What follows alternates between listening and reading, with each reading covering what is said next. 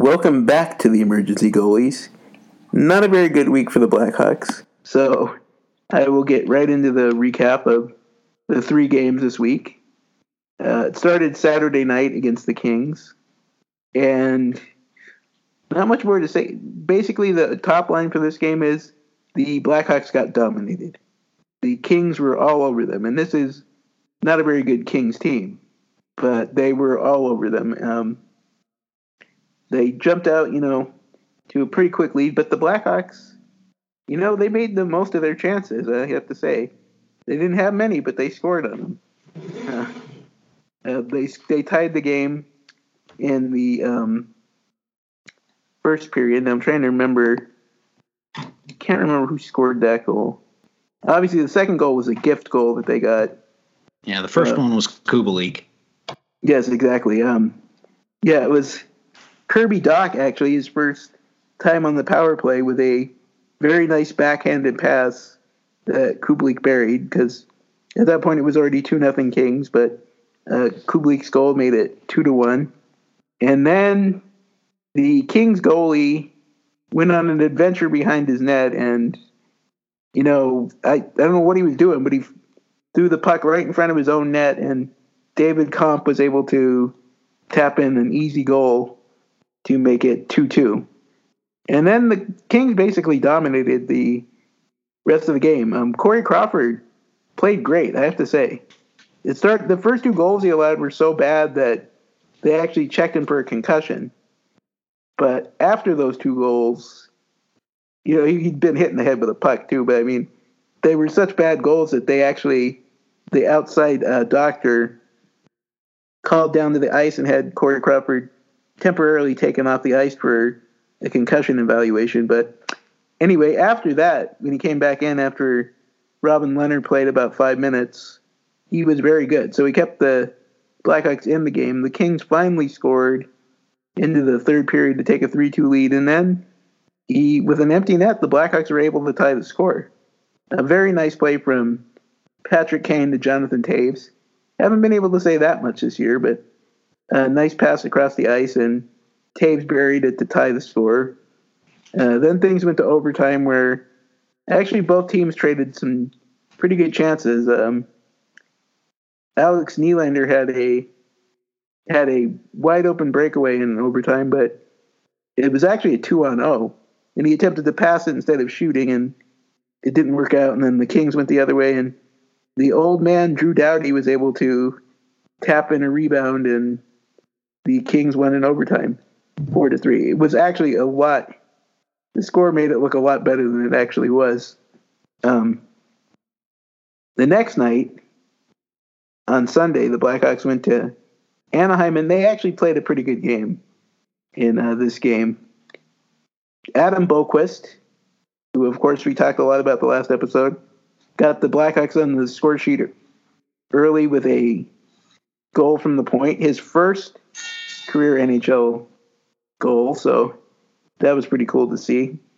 Then the Blackhawks got a 5-on-3 later in the first period, and Alex DeBrincat was able to put home a goal on the 5-on-3 to give the Blackhawks a 2-0 lead.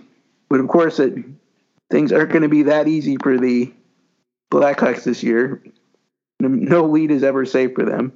So the Ducks started coming back. They got a tip-in goal in the second period, and then a power play goal in the third period to tie the score. But in overtime, the Blackhawks again got a little bit of production from their big 2 players, as Patrick Kane scored on a nice pass from Jonathan Toews to give the Blackhawks a 3-2 win. Then we come to Tuesday's game in San Jose, and, well, let's just say this game was not good. The Blackhawks got pretty thoroughly dominated from the jump of this game. I believe at one point the shots on goal were 23-3, if I can remember right, in the second period. And that was a fair reflection of the effort the Blackhawks gave. Amazingly, they had kept the score tied at 0 through the first period. Robin Leonard played great. So that had been a theme this year. The goalies play good and pretty much nobody else. But finally, the Sharks scored in the second period as Patrick Marleau, who still plays, and he scored his third goal, which I believe, if I'm not mistaken, all three of his goals this year have been against the Blackhawks. So that's fun. Then this period, the second period in this game, I swear to God, it looked like the Blackhawks were in a penalty kill the entire period. They had the Sharks almost never gave up the puck. The Blackhawks actually got a power play late in the period, and of course, as you'd expect, they gave up a shorthanded goal to Evander Kane to make it 2-0. And the third period, the Sharks added another goal, and it looked like it was going to be a pretty easy victory. But I don't know what happened. The last 5 minutes of the game, the Blackhawks kind of woke up. Brandon Saad tipped in a goal, and then with the goalie pull, Duncan Keith scored from the point to cut the lead to 3-2. But then the Sharks got an empty net goal, and that was the end of that game, a 4-2 loss. So I'm going to kick it to you, Michael. And I mean, basically, the scores did not reflect how badly the Blackhawks played in some of these games, but I'll kick it to you and just say it's not feeling that great for the Blackhawks right now. No, this was definitely, a series of games that added to the frustration that's been mounting throughout the season. We were coming off that horrendous performance against Nashville the previous week, and you kind of got the sense that that was the type of game that could either jumpstart the team, kind of embarrass them a little bit, and maybe cause them to rally around and improve their play, or it was the sort of thing that could kind of bury them, and that it was kind of a sign of things to come. And the heading out to California for this 3-game road trip could have been sort of a bonding experience, a rallying point, if you will, for the squad, and to go out and put together just a pretty putrid performance against the Kings, a team that you had beaten rather easily earlier in the season, and are a team that's probably even in a worse state of rebuild than the Blackhawks are. And they did end up coming away with a point out of the game, a game that they, like you said, shouldn't really even have been in. So you come away with a point, and maybe you can, still kind of build it up and say, hey, we stole a point, our goaltending, occasionally steals some games, and as long as we can build some momentum, all is not lost. They took on a much better team in the Anaheim Ducks, and played a pretty solid game. They played the Ducks pretty straight up. There were swings in momentum throughout the game between the two teams. Spells where the Hawks got the better of the Ducks, and then the Ducks got the better of the Hawks. But the Hawks would come out on top. But it wasn't a game where you would say, oh, they didn't deserve to win it or anything. They you could walk away from that saying, a road performance like that, especially coming on the back end of a back-to-back. It was the sort of thing that you can build off of. And, another aspect that, was something that you could build off of was that those were the two best games Jonathan Toews had played all season. It sort of looked like they were, that top line that's been just getting crushed in possession all season. It looked like maybe going to start building some chemistry with Jonathan Taves and Alex Nylander being inserted on the line with Taves. They were showing some skill. They were showing a little bit of grit. They were playing both ends of the ice fairly well. But then you follow up that performance with that game last night, which, very much like the Kings game, you're playing a bad team, literally the team with the worst record in the Western Conference, who were riding a 5-game losing streak, and you just go out and you lay a complete egg. It was kind of a combo of the worst things that we've seen from this team, throughout the last couple of years. The inability to get the puck out of the defensive zone, turnovers, lack of effort, an inability to carry the puck over the blue line and establish possession in the offensive zone. They were forced to dump and chase, and they didn't skate hard enough to retrieve pucks, nor did they play tough enough to, cause turnovers. And well, it was almost, I was going to say, like, dump and don't chase. Yeah, it was just it's ridiculous how poorly that they played. You'd mentioned at one point it was 23-3 in shots. The Hawks managed just 8 shots through the first 2 periods, and they honestly didn't deserve any more than that. There wasn't bad luck involved in this. It was bad play. It was lack of effort. It was mental mistakes. It was lack of physical aggression. It was just a combination of things, and it's the sort of thing where if you see that sort of thing, you're going to have games where, the effort isn't there. This was the 3rd game in 4 days, all on the road. The NHL schedule is tough. You occasionally have games where your effort isn't great. You're going to occasionally have issues with execution. You're going to have games where, you're going to fumble the puck.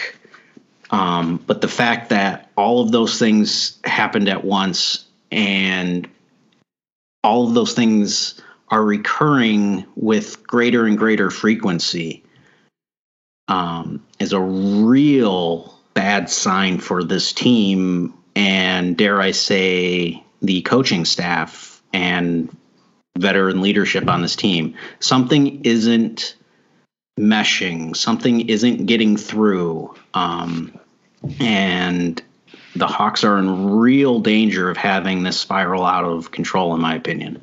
I mean, this is a team, we're beyond small sample size at this point. We're 14 games into the season, and this team has only won 2 games in regulation. And honestly, have not played well enough to deserve winning more than 2 games in regulation.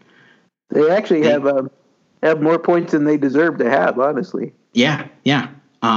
We talk about how bad the team was last year defensively. They are currently last in the NHL, giving up over 35 shots a game this year, which is more than what they gave up last season. Now, I do believe that they've cut down on some of the high danger chances against compared to last year.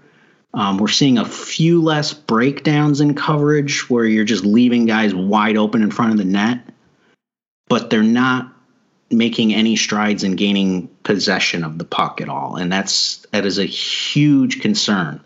We've talked over and over about how slow this, the top 6 of the forwards and the defensive core are. And it really seems to me that Colliton is trying to implement a system where he wants those defensemen to be aggressive behind the net and create pressure and cause quick turnovers, that you can turn around and get the puck out of the zone quickly. But the issue is that the Hawks defensemen are not very fast, nor are they very physical. And so they end up chasing plays, and the shifts just keep on going and keep on going, and the centers aren't able to, kind of cover for that. Especially with the way Taves has been struggling, he seems to be having more issues picking up this system or playing within the system than any of the centers outside of Strome, who, was struggling with it so bad that they moved him to wing for a while. Yeah.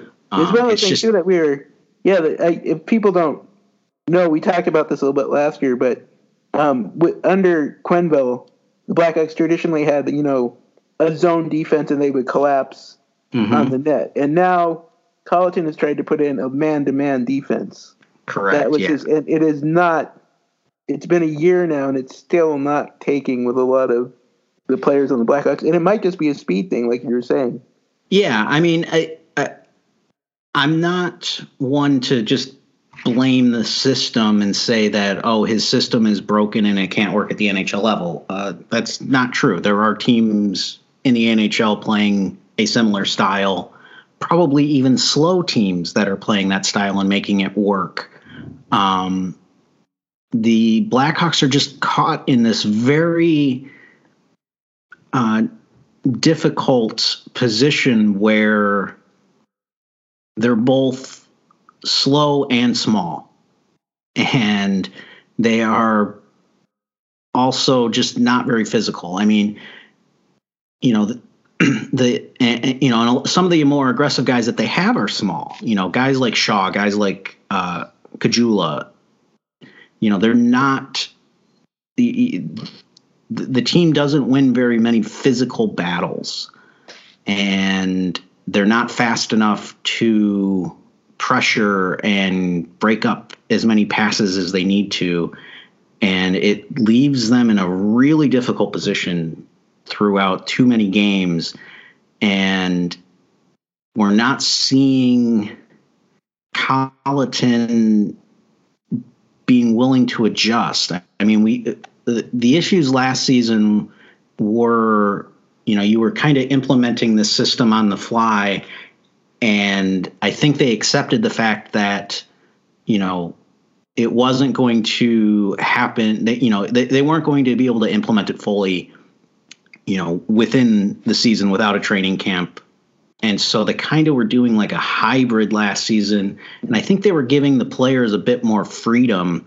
And so you saw guys like Kane and, the offensively gifted players like Kane and Gustafsson and Strome and them, they were still being able to create offense, even though they were getting gashed defensively. And so, we ended up with all of these, run and gun games where, sometimes the goaltending was enough to keep them in games, but it was mostly, just the Hawks being able to outscore, the opposition when given the chance. But now we're seeing, the team is trying to do this system, even though, I think there's still some hesitation with guys. They're not taking to it quickly. And then you couple that with the fact that their physical skills don't mesh well with it, and it's really turning into a concern for me. Like I said, we're no longer in small sample size. This is it's to the point where there are no more excuses.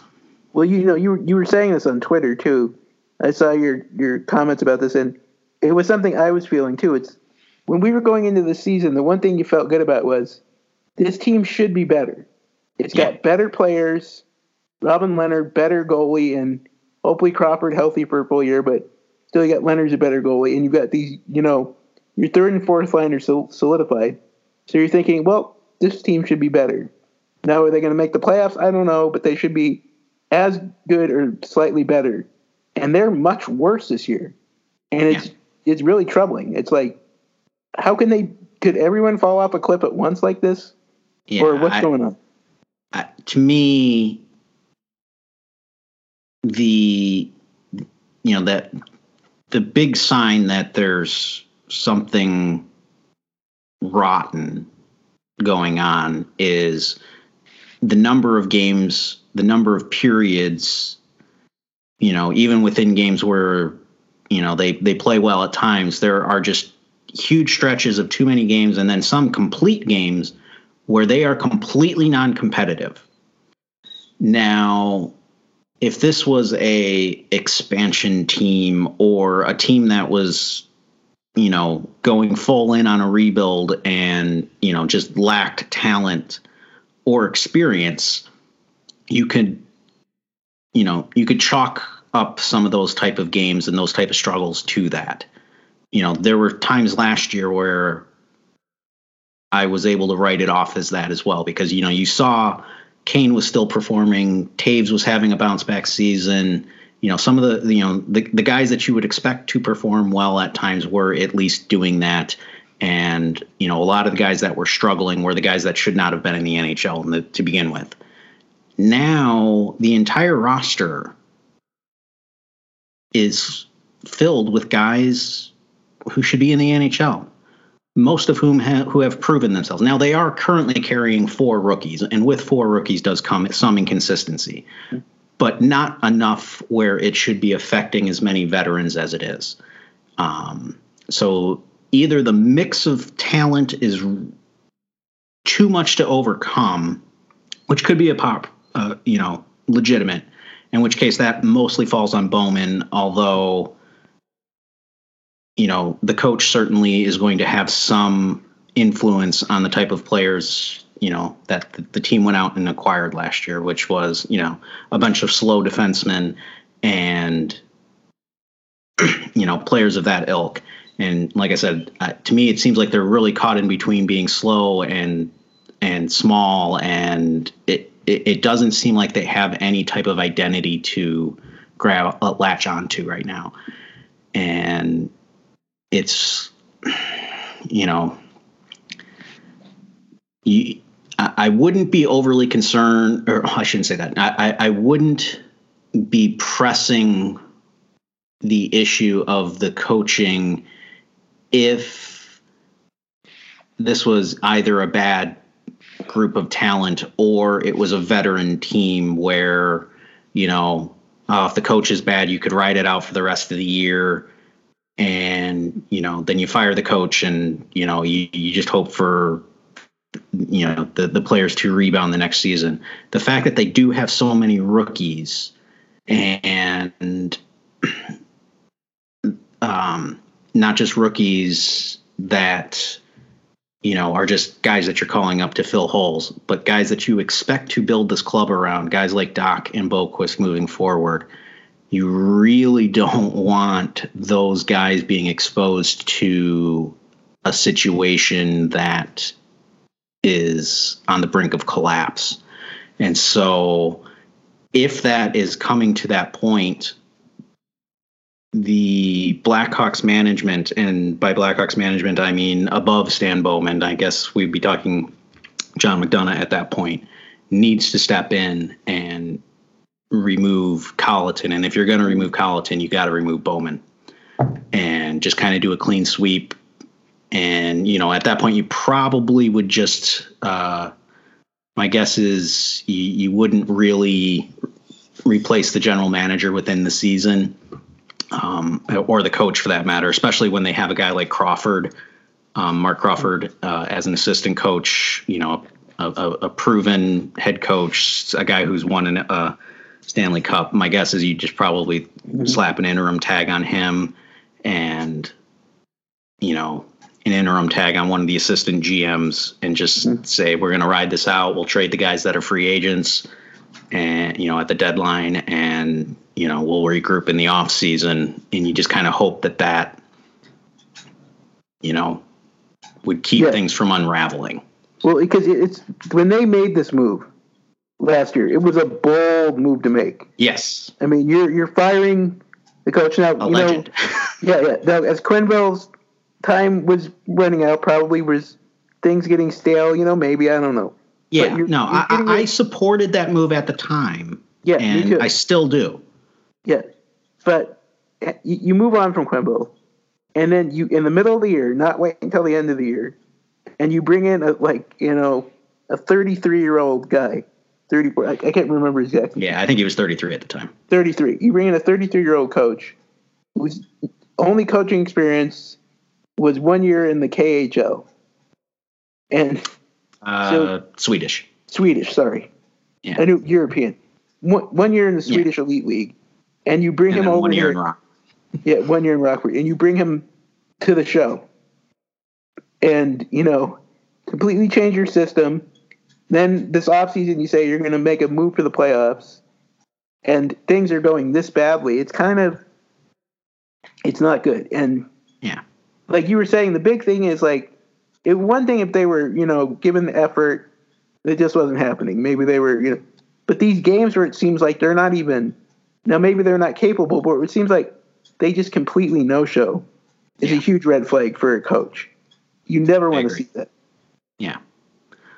And like I said, it's the frequency of these efforts and the cluster of problems where it's not just effort, it's also execution and lack of aggression.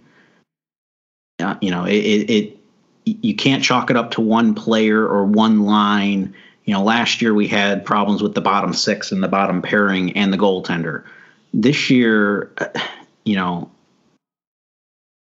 one day it's one line. The next day it's the entire top six. The next game, Duncan Keith gets killed. The following game, the bottom six doesn't do anything. It's a team-wide malaise that's going on right now. And whether it's a lack of motivation or a lack of a clear understanding of their roles on the team,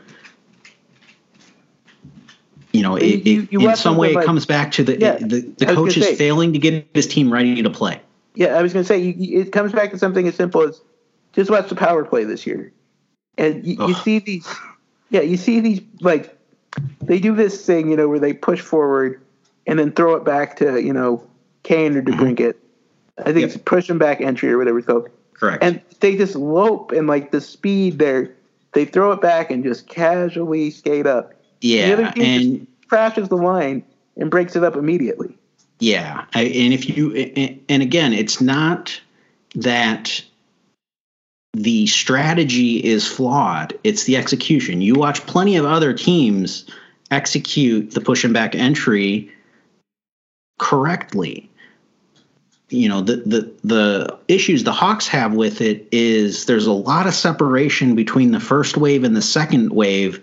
A lot of times it's a defenseman like Gustafsson or whoever's running the power play carries the puck beyond into the neutral zone and then drops it back for Kane, who's coming with speed behind.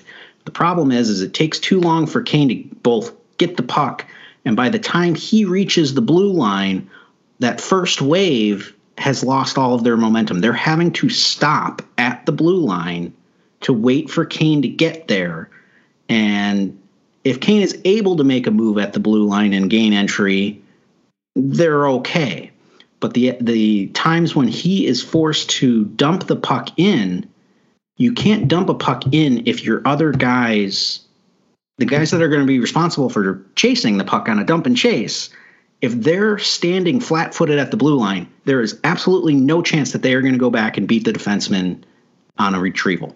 Those defensemen are going to get the puck with time to just throw the puck down the ice. Yeah, and it's one of those things where it's that play to work, you have to have guys with a lot of speed. And does Kane have that speed anymore? And he probably doesn't. You know what I mean?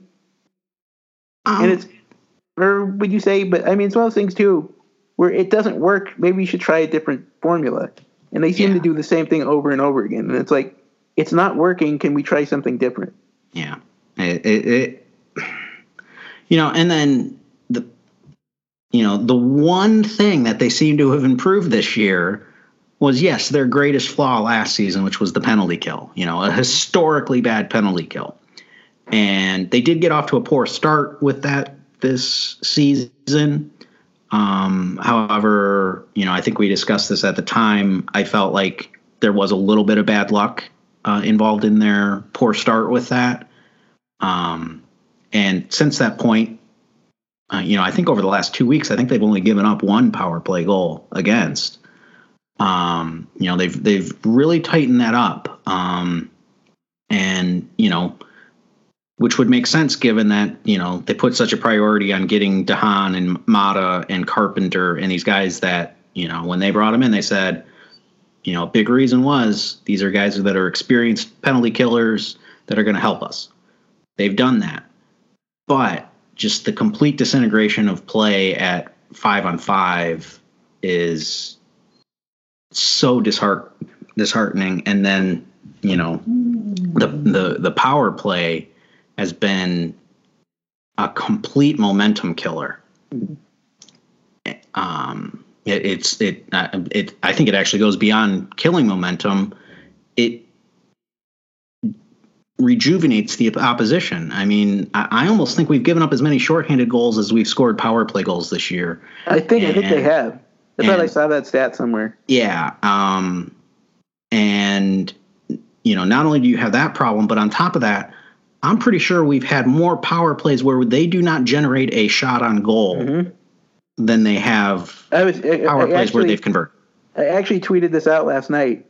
Like when they got in the power play in the second period, I went, will the Blackhawks get a shot on this power play?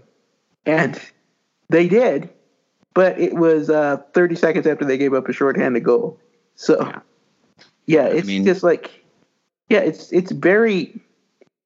it's one thing if you're giving, if these are close, back and forth, like they're in every game, maybe they're catching some bad breaks, but no, these are games where they're non-competitive. Their goalies are actually standing on their heads. If it wasn't for Robin Lehner, this team would almost certainly have the worst record in the league. And I think their goal differential would be minus 30 or something at this point. Yeah. I mean, you look at what, the numbers Corey Crawford has put up where his save percentage is below 90. He's giving up I think it's 3.6 goals a game or something along those lines. And there have been a couple of games where Crawford hasn't played well, but there's also been a couple of games where he has played pretty well. I mean, it's been a borderline okay season from him, but yet his numbers are still bad. I mean, and really bad. And I think that goes to show just how good Lehner's actually been, that he's putting up numbers that are among the top 5 in the league in just about every category. And if they had any kind of team around him, the Blackhawks would be in pretty good shape. But yeah, it's really frustrating. We're not seeing any progress other than the penalty kill. Every other facet of this team has gotten worse despite an improvement in talent level. And it almost makes the question. Yeah, I was going to say, it almost makes the question, would the Blackhawks have made the playoffs last year if Robin Lehner was their goalie? If you replace Ward with Lehner, it would have at least been on closer than it was. I mean, it was, it's really concerning with the amount of things that have fallen off where it's really difficult to not chalk it up to either a broken system or a group of players who haven't bought into the system. Either way, that's going to reflect back on the coach. Well, I don't want to depress you now, but I will ask you a question that, since I don't have as much skin in the game on this as you do, but all right, if you got to fire a coach right now, Colliton or Matt Nagy, who do you fire first?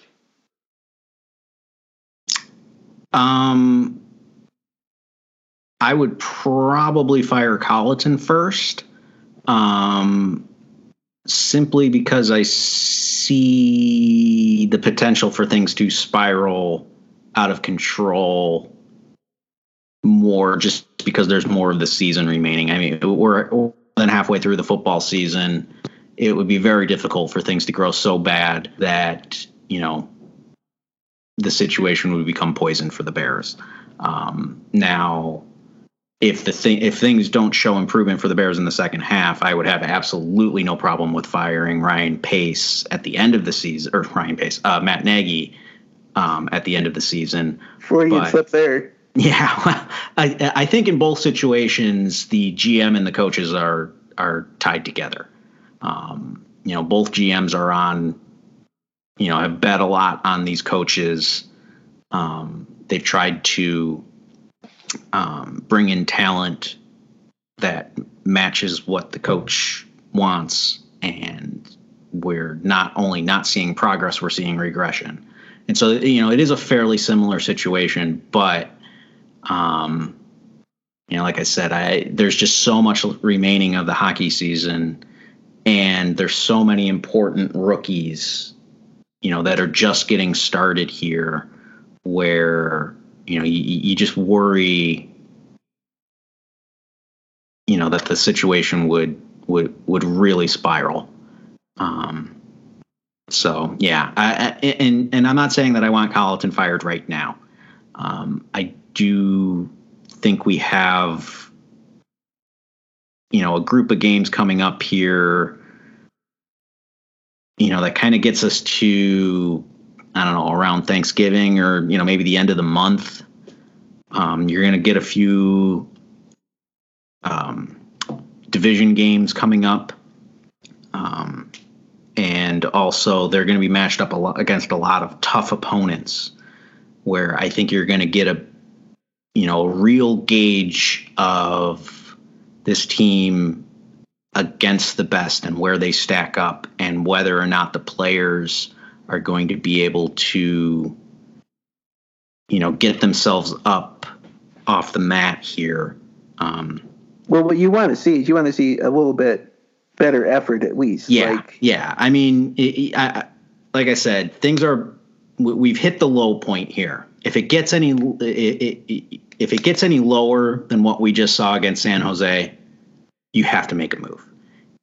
If we see improvement in at least one area, especially with the effort level, you can't continue to have the team just not show up. But if you do see some strides here throughout the rest of the month, I think you're probably pretty safe in, extending that deadline from the end of the month, more likely to the end of the season, where, you just kind of hope things improve, but you wouldn't expect things to just completely collapse. But, I look at the final 2 weeks of this month. They play Buffalo, they play Carolina, they play Tampa Bay, all at home. Then the following week they have a home and away against Colorado. Mm-hmm. Those are some fast, talented teams that are expected, to compete for the Stanley Cup. And if you come out and you you come out against any one of those teams with the effort that they showed against San Jose, that it would be completely unacceptable. Mm-hmm. And you would be forced to make a move at that point. Well, on that happy note, I guess it's good transition into the preview for the coming week's games. Yeah. We're not quite at that level of competition, but it's going to be a step up from what last week's was. I mean, the Kings, the Ducks, and the Sharks. You had two really struggling teams with the Kings and the Sharks, and one solid team with Anaheim. This week is going to kind of be three solid teams. You got Vancouver at home tomorrow night, which will be Thursday night. So I guess when this gets published, it'll probably be same day. And then, you got a day off Friday, and they come back with another one of these weekend back-to-backs, which are really tough. This is going to be, another one of these 3 games in 4 nights, and you're playing Pittsburgh on the road Saturday night, 6:00. Then you come back 24 hours later in the United Center, and you got to take on the Maple Leafs. Ugh. Yeah, I mean, there's some element of underachievement with both of those teams at the moment, but you're still talking about teams loaded with, recognizable names and talent, and they can make you pay. They're maybe not at the the peak of their capabilities right now, but they're also 2 teams that you would say they might not be the best defensive teams, but they can score. Right. And if the Hawks, put out the effort level that we've been seeing of late against teams that talented, you're gonna see some ugly scores. So they've really got to rally the troops here in very short order. And it's pretty obvious, I would say, from the way I've been talking, that my concern level has greatly increased, and it's probably going to stay increased for at least a few weeks. And at any point, I may reach the breaking point where it's just like, enough is enough. Something has to be done. Yeah, this is one where we both were kind of, the frustration level is rising. We're not the boiling point quite yet, but yeah, it's getting close. And yep. I mean, I guess on that happy note, this will be it for this episode. I'm on Twitter at STH85. Michael? MJ_Ernst. Right, you can subscribe to the podcast on the Apple Podcast Store. And until that next podcast, go Hawks.